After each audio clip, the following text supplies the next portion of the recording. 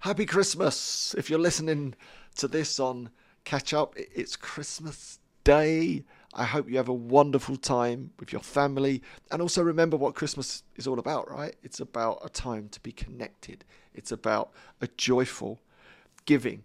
It's about celebration of life in many ways. And I think if you bring that approach to the day and you stay energized and you don't get buried in plastic toys and trying to find batteries that for some reason are not in the house, and you're going to look all over it trying to find that one battery that your grandchild or child needs to work their plastic toy. Don't worry about it.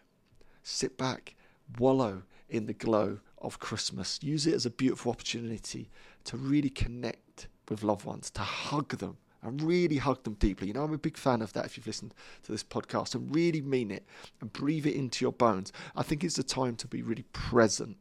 So really work on being mindful, allowing your mind, if it wants to run into the future and back into the past, just to come into the present moment, whether that's the unwrapping of a gift or whether that's the tasting of your Christmas lunch or the embrace of a loved one or it's charades. Lock yourself into the moment. Bring all the richness and the fullness of the presentness of life, and maybe have a Christmas day you've never ever had before. Maybe gift yourself the greatest present you can give yourself and others, which is your presence on this magical day.